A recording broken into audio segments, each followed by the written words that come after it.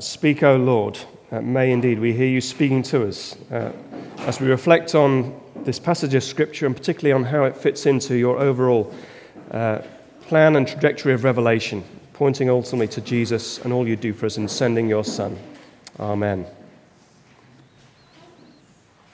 Don't you think that one of life's greatest pleasures is to find a book that so grips you that you can't put it down? From the first page, it's really got you. You can't put it down. You turn each page and you can't turn them fast enough to find out how things unfold. Maybe you stay up into the early hours of the morning to finish it. I wonder what the last book was like that for you. Well, I'm prepared to wager my stipend for a week that it wasn't Leviticus. Let's be honest. The book of Leviticus is not exactly up there in the page-turning thrillers category. When this first chapter was just read to us by Rod, I didn't get the sense that any of you were on the edge of your seats suppressing that cry to say, read on to chapter 2. I didn't get that sense. And to the modern reader, this book of ancient rituals and regulations seems pretty dull, maybe irrelevant, and heavy-going.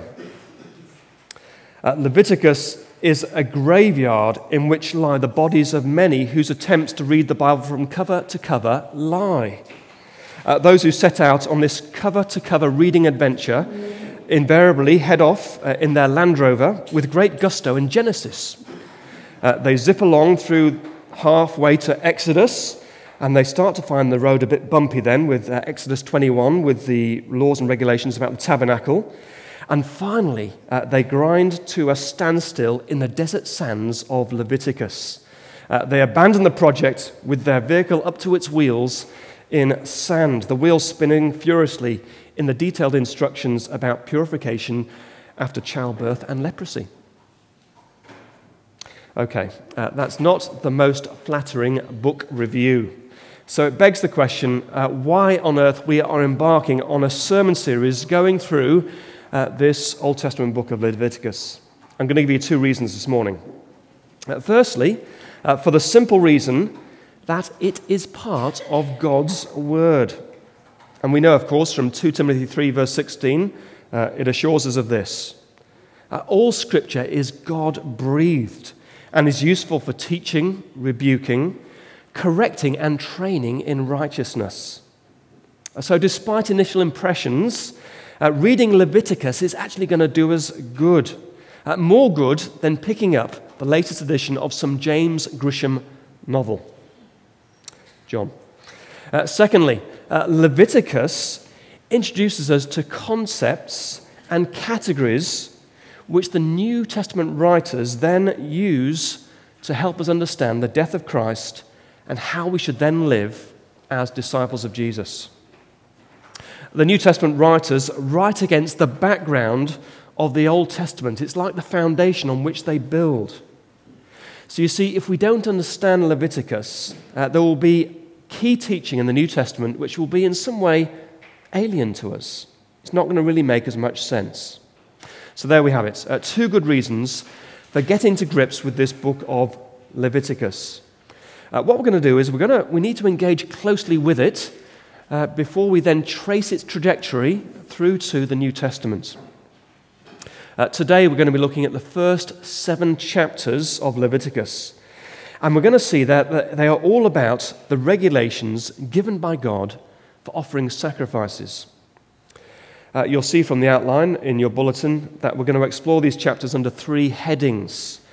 Firstly, the sacrifices of Israel. Secondly, the sacrifice of Christ. And finally, the sacrifices of Christians. So, let us go back in time to the era of Israel and look at their sacrifices. Because you see, before we can really understand what they mean to us today, we have to enter the world of ancient Israel. And we need to understand the place that these sacrifices had in their lives, and indeed what it involved. These first 7 chapters of the book of Leviticus give incredibly detailed instructions about the sacrifices that the Israelites were to bring to God. If you were to break them down, you could say chapters 1 to chapter 6, verse 7 is all about the instructions for the people in general. And then the remainder of our section, chapter 6, verse 8 to the end of chapter 7, are for the benefit of the priests particularly who would offer these sacrifices.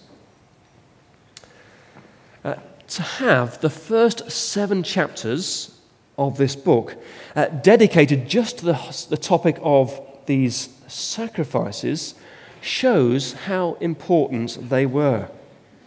They were at the very heart of Israel's worship.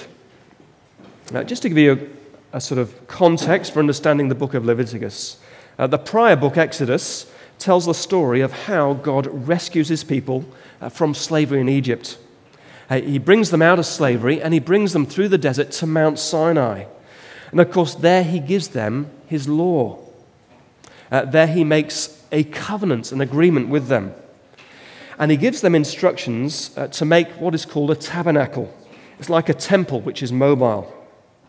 In this tabernacle, or in Leviticus it's referred to as the tent of meeting, God himself would dwell amongst his people. God would dwell in the middle of the camp as his people journeyed through the desert, ultimately to get to their destination, the Promised Land.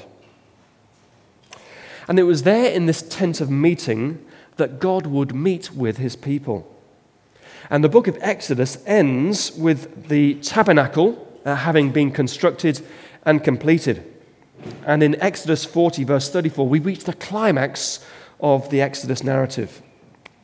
It says this: "Then the cloud covered the tent of meeting, and the glory of the Lord filled the tabernacle."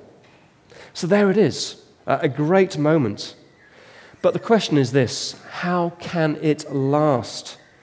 As Rod pointed out to us when we were singing that song, "Holy, holy, holy." God is indeed, as I think you realize by now, holy. And his people, though rescued by his grace, are unholy. And the two, there's a tension. They can't coexist together. How could a holy God continue to dwell amongst an unholy people? And the answer comes in the book that follows Exodus, in Leviticus. And the answer comes, of course, in the offerings, the sacrifices they were to make. These sacrifices, these offerings were God's idea. The book of Leviticus begins with verse 1. Look at it again. The Lord called to Moses and spoke to him from the tent of meeting, and he said, "Speak to the Israelites and say to them." So see, Moses didn't call God and say, "Hey, I've been doing some thinking, and I wonder if maybe it's best that, and the best way forward is if we bring you sacrifices." It's not Moses' idea. The Lord calls Moses. And the book of Leviticus ends in chapter 27, verse 34, with the reminder that these are the commands the Lord gave Moses on Mount Sinai for the Israelites. Do you see what this means? Relationship with God is on his terms. That is always the case. Religion really is a human construct. It's a futile attempt by people to impose their own terms and conditions on God. And it doesn't work. It has to be done God's way. So, these initial chapters of Leviticus give us detailed instructions about 5 types of offerings that God commanded his people to bring to him. Firstly, there's the burnt offering. Then there's what's called the grain offering. Then there's thirdly, the peace offering.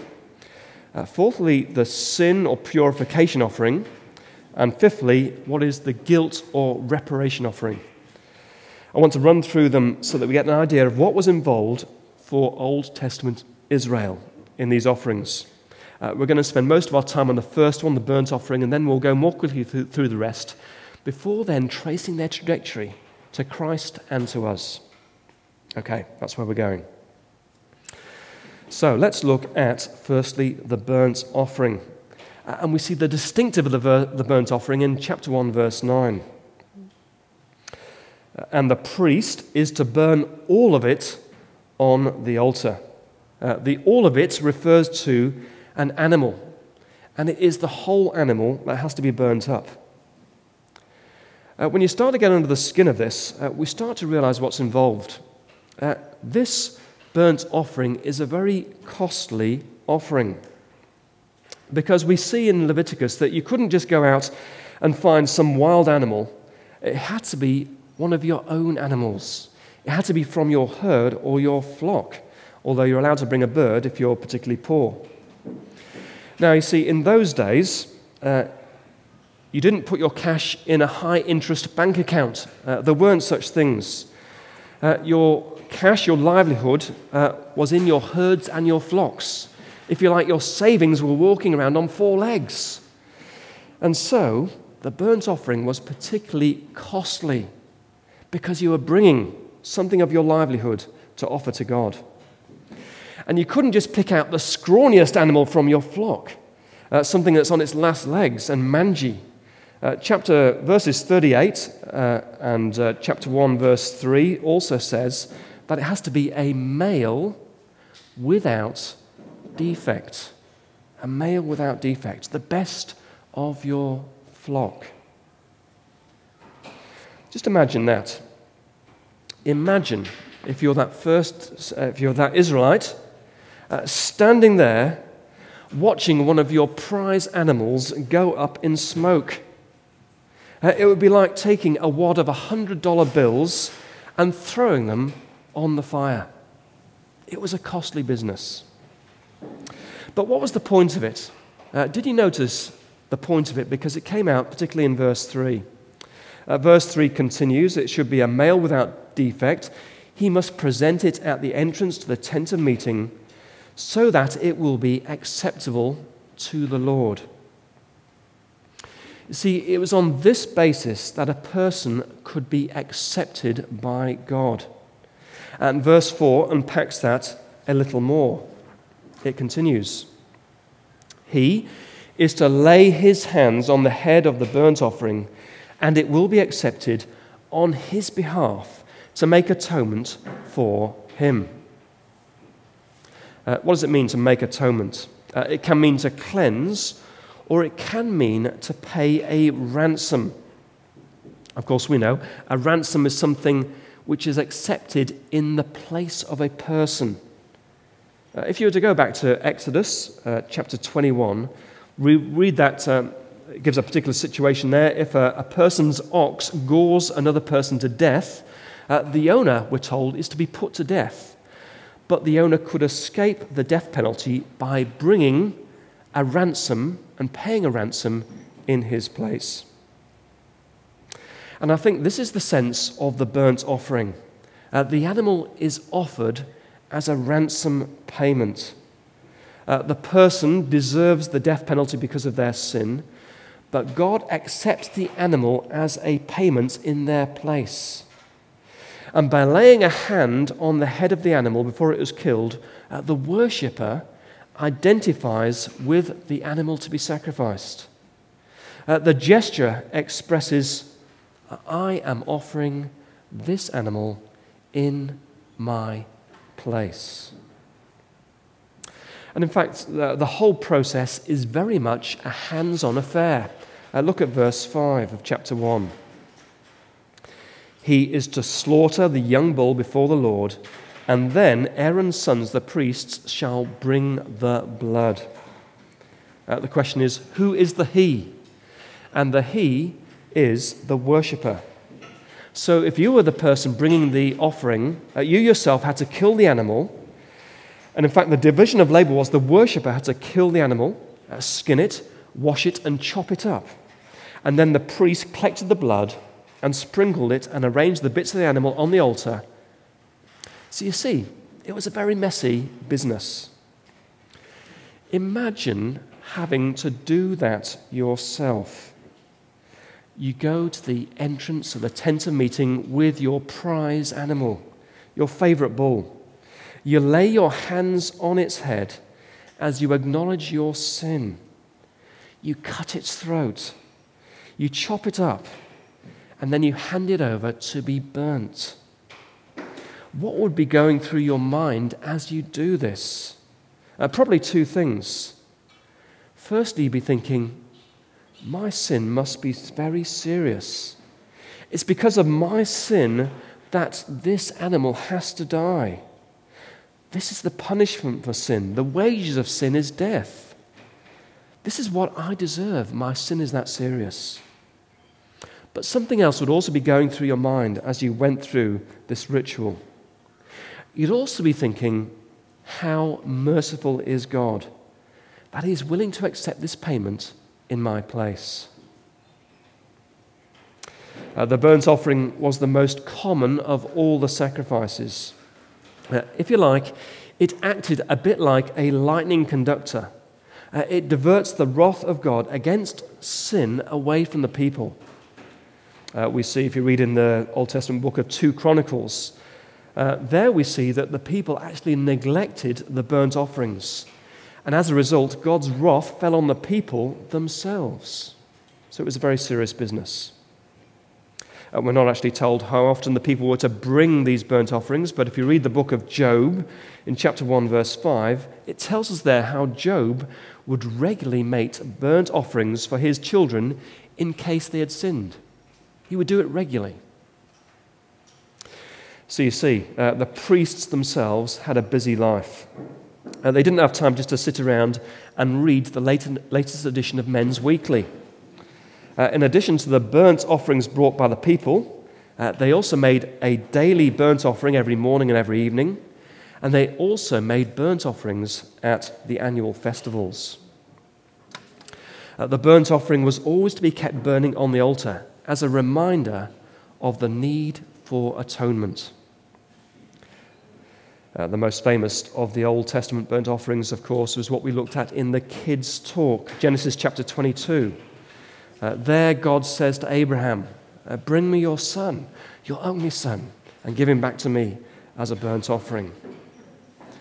So the burnt offering was at the heart of this relationship with a holy God. And each of the 3 paragraphs in Leviticus chapter 1 ends with the phrase that the offering was a pleasing aroma to the Lord. Sometimes when I sit in my study, Tracy has perfected the art now of roasting a chicken, and the scent and the aroma of the chicken waft into the study and prepare me for what is to come. Now, these offerings were a pleasing aroma to the Lord, and not because he was going to eat them, because it meant the penalty for sin was being paid. Okay, we spent a fair amount of time on the first offering, the burnt offering, to get this basic understanding. Now I want to go through and look more briefly at the other 4 remaining offerings. So secondly, we get to chapter 2 of Leviticus, and it talks there of what is called the grain offering. This is the only one of the 5 offerings which didn't involve an animal. It consisted of flour, of oil, and of salt, either cooked or uncooked. What was its purpose? It's interesting that the same Hebrew word used for grain offering is also used in the Bible to refer to a tribute brought to a conquering king. A conquered king would pay a conquering king a tribute. If you go to, say, for example, 1 Kings, we read that in chapter 4, all the kingdoms brought tribute, which is the same word as this grain offering, to King Solomon. And all the kings who had conquered had served him all their days. They brought this tribute to Solomon as a sign of their allegiance to him. And I think that's the idea behind the grain offering. It was a tribute, a gift, acknowledging that the Lord was the people's king, the supreme king. And it was offered every morning and every evening after the burnt offering. As the people brought their own, it spoke of dedication, a renewal of a dedication to their Lord and King. It also provided the purpose of a food for the priests. Some was offered to the Lord, but some was for the priests to eat. So Leviticus 2, verse 10. The rest of the grain offering belonged to Aaron and his sons.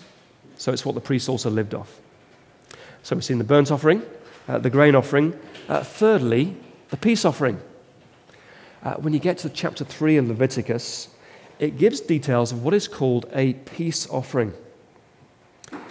This differs from the other offerings in that most of it was kept by the worshipper to eat. They ate it as a festive meal. Some of the peace offering was given to the priest, some was offered to God in the fire, and some was retained for the worshipper to eat. I think it's what's referred to, if you go to the book of Deuteronomy, chapter 12, verse 7, says this: there in the presence of the Lord your God, you and your family shall eat and shall rejoice in everything you have put your hand to, because the Lord your God has blessed you. So we see this offering made. In Leviticus 7, it's sort of teased out a bit. It could be made to express thanks to God. It could be offered at the point at which you make a vow, or as a free will offering. Okay, fourthly, we come to what is called the purification offerings. The particular focus of the sin offering was to cleanse, was to purify. And that is how it is often referred to.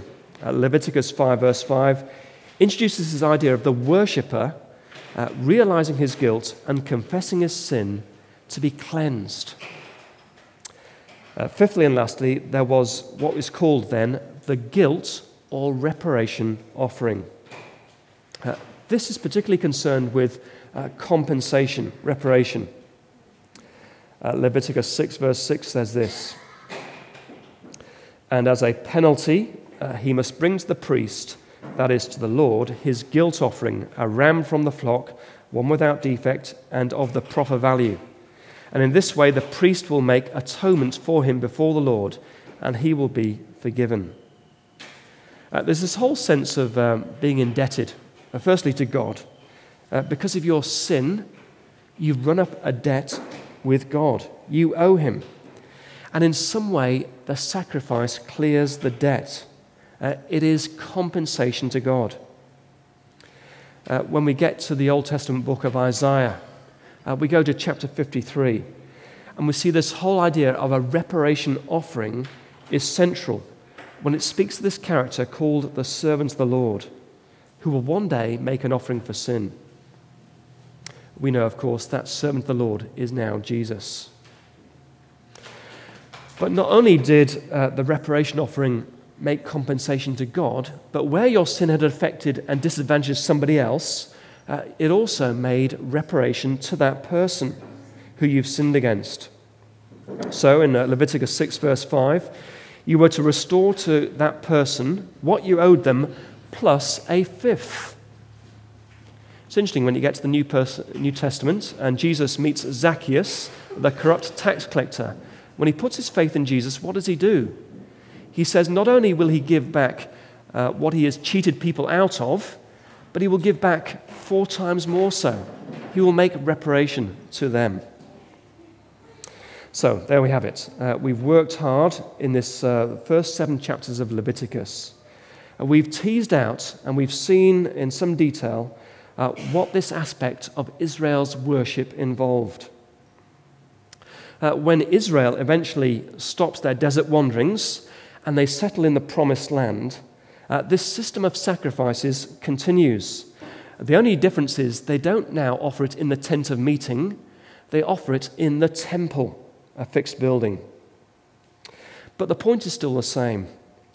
The only way for a holy God to remain in relationship with a sinful people is through this bloody business of sacrifice, repeated day in, day out, day in, day out, day in, day out.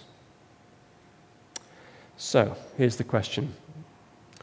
Why has God now changed the rules? Why are we not pitching up at this school hall every Sunday with a lamb or a bull in tow? Well, let's go, as we did last week, and look in a bit more detail at Hebrews chapter 10. Hebrews chapter 10 says this: The law is only a shadow of the good things that are coming, not the realities themselves. For this reason, it can never, by the same sacrifices repeated endlessly year after year, make perfect those who draw near to worship. Look at Hebrews 10, verse 3. But those sacrifices are an annual reminder of sins, because it's impossible for the blood of bulls and goats to take away sins. So you see these repeated offerings in the Old Testament era, they're just shadows cast by a reality that was to come. And what was that reality? Hebrews 10, verse 11. Day after day, every priest stands and performs his religious duties. Again and again, he offers the same sacrifices which can never take away sins. But when this priest had offered for all time one sacrifice for sins, he sat down at the right hand of God. Who is this priest?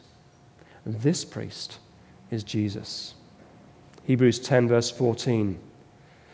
By one sacrifice, he has made perfect forever those who are being made holy. All these Old Testament sacrifices, they're showing the tension. How can an unholy people live with a holy God? And they point to the ultimate means by which unholy people can be reconciled to a holy God. And it's through this priest, this supreme high priest, the one to which all those sacrifices pointed, the Lord Jesus himself. Christ has offered himself as a single perfect sacrifice for sins. And it's so powerful. Its effectiveness is evident in the fact that it doesn't need to be repeated. It was once and for all time.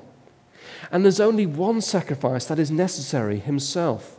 In a sense, it replaces all 5 of these Old Testament sacrifices. Maybe you have availed yourself of that dishwasher tablet that claims to be able to do the functions of 5 different detergents in one. What a claim.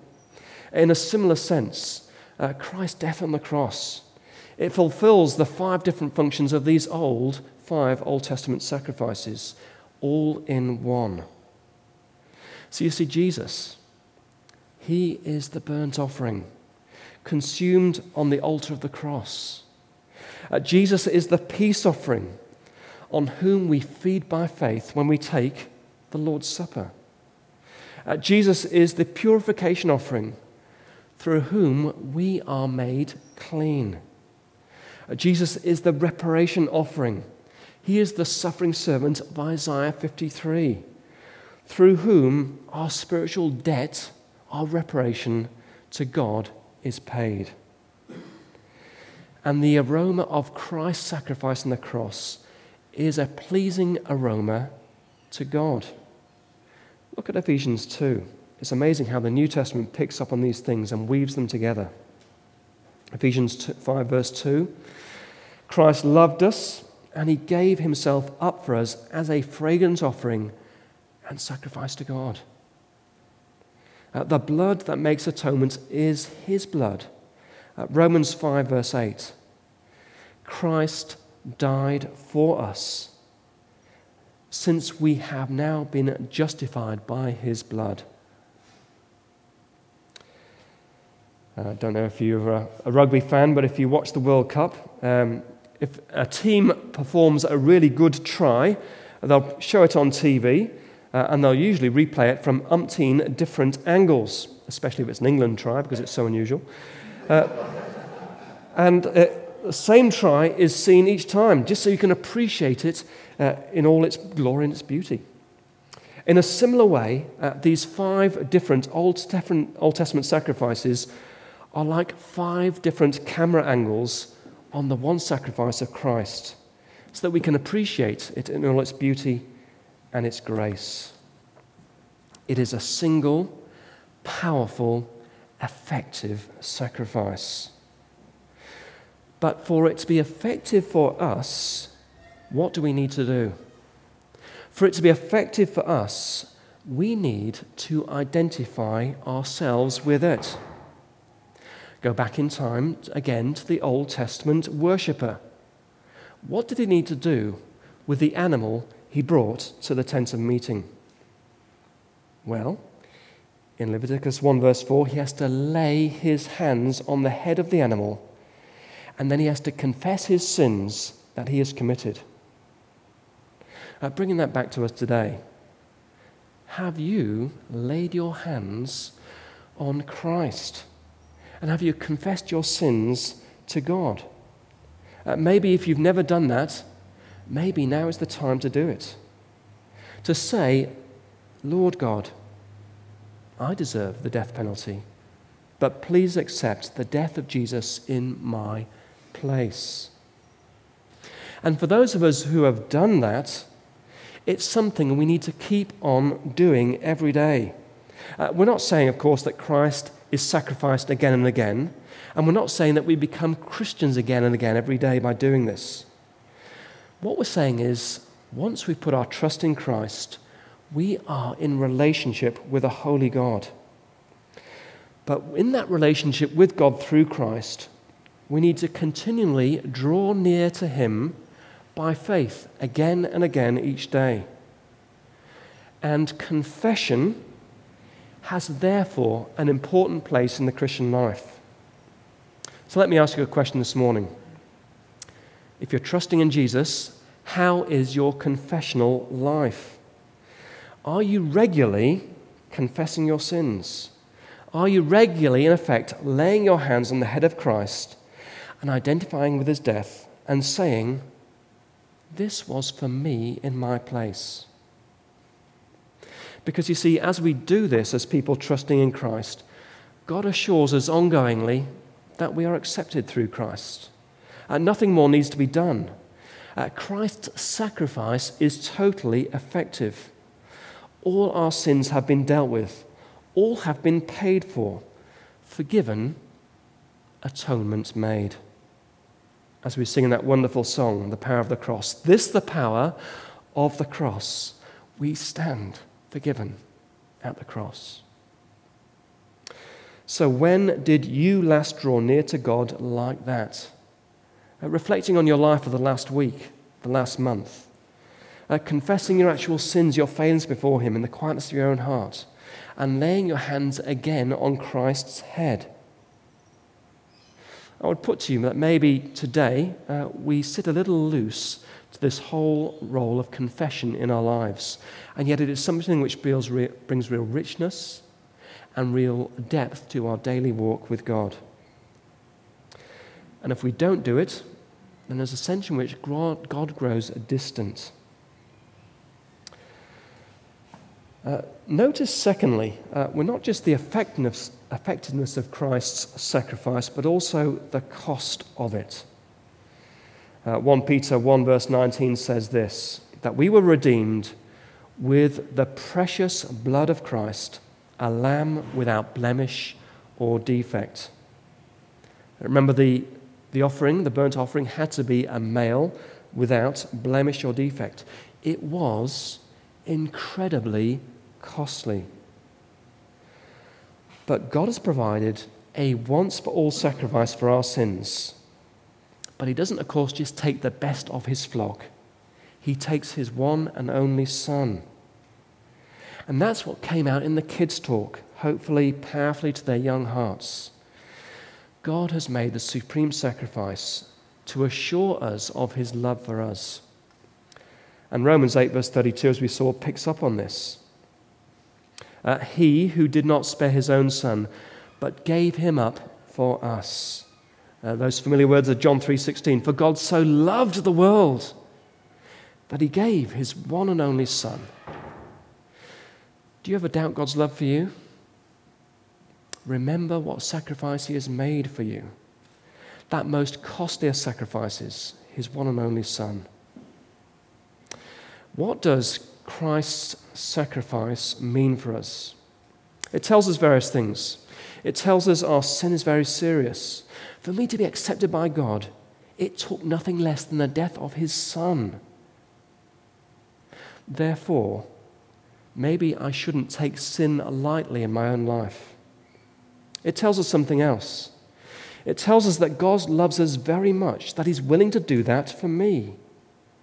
So I should never doubt his love, even when things are not going in life as I would hope, even in dark times in life, in times of suffering.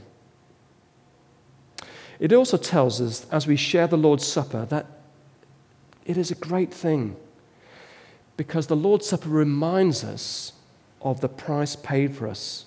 It's a bit like a meal shared after the peace offering. The Lord's Supper is a time to rejoice together in God's goodness to us. And also, the death of Christ reminds us that there is only one way to be right with God. If God is going to go to such extraordinary lengths and at such great cost to himself, there is no other way that sin can be dealt with. Do you see what flows out of that? We must never drift away from trusting in Christ's death for us. There is only one perfect sacrifice for sins, and every other way is like offering diseased, crippled animals to God. It's an insult to him, and he won't accept them.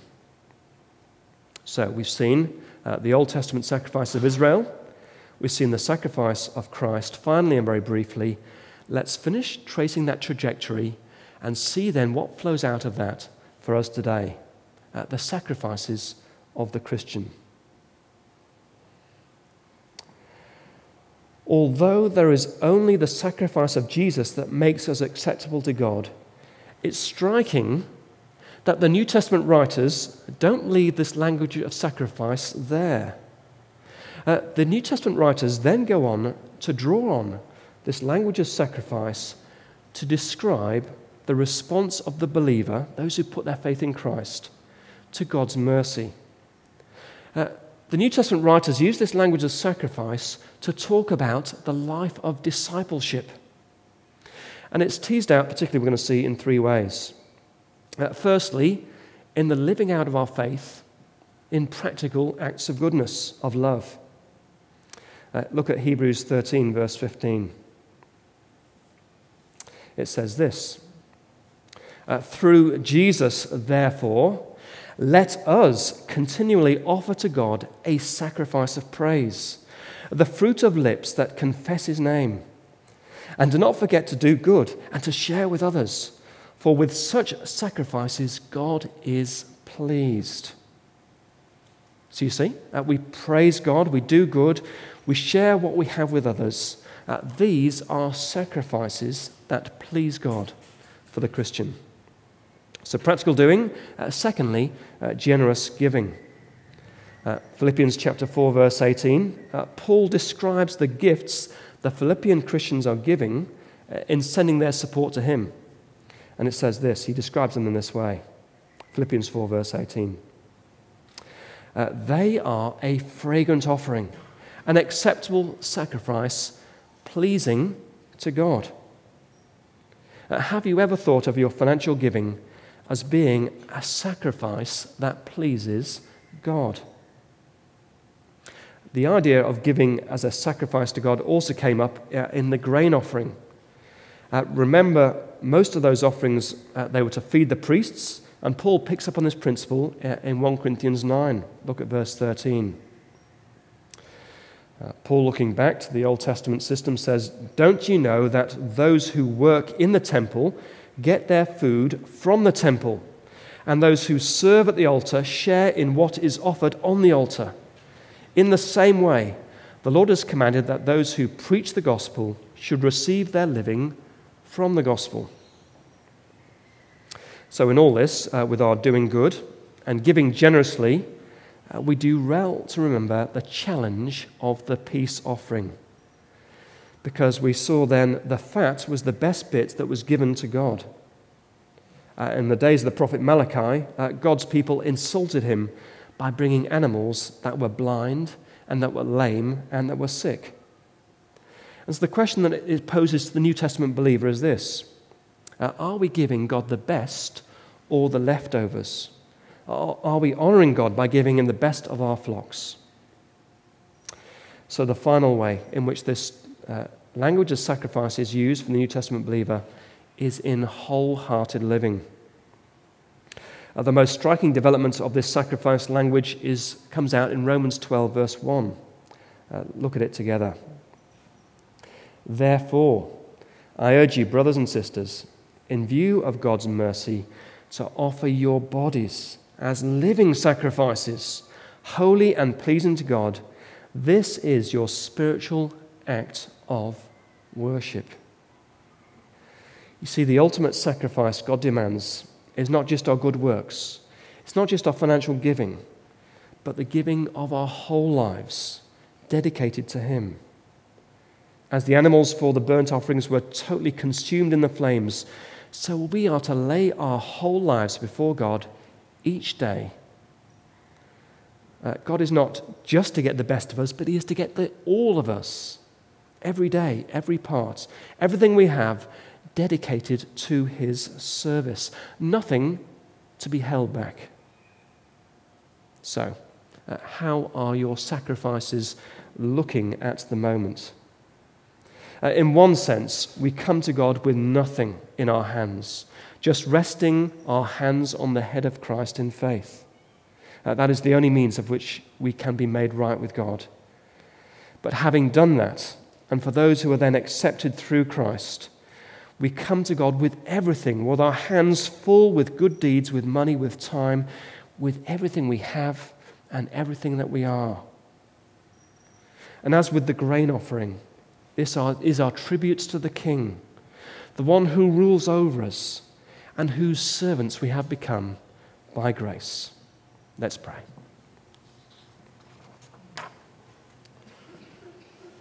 Heavenly Father,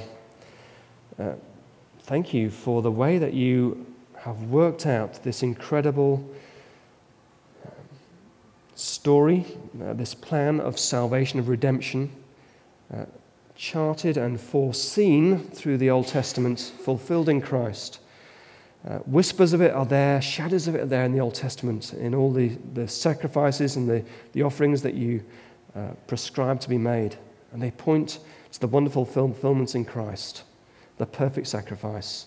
And from that we see how our lives as people who trust in Christ should then flow out in daily offerings to you. Please, we pray, help us to have a deeper joy and a deeper understanding of all you've done for us in the sending of your most precious Son. And may that encourage a faith in him and lives lived out then in joyful service to our King. Amen.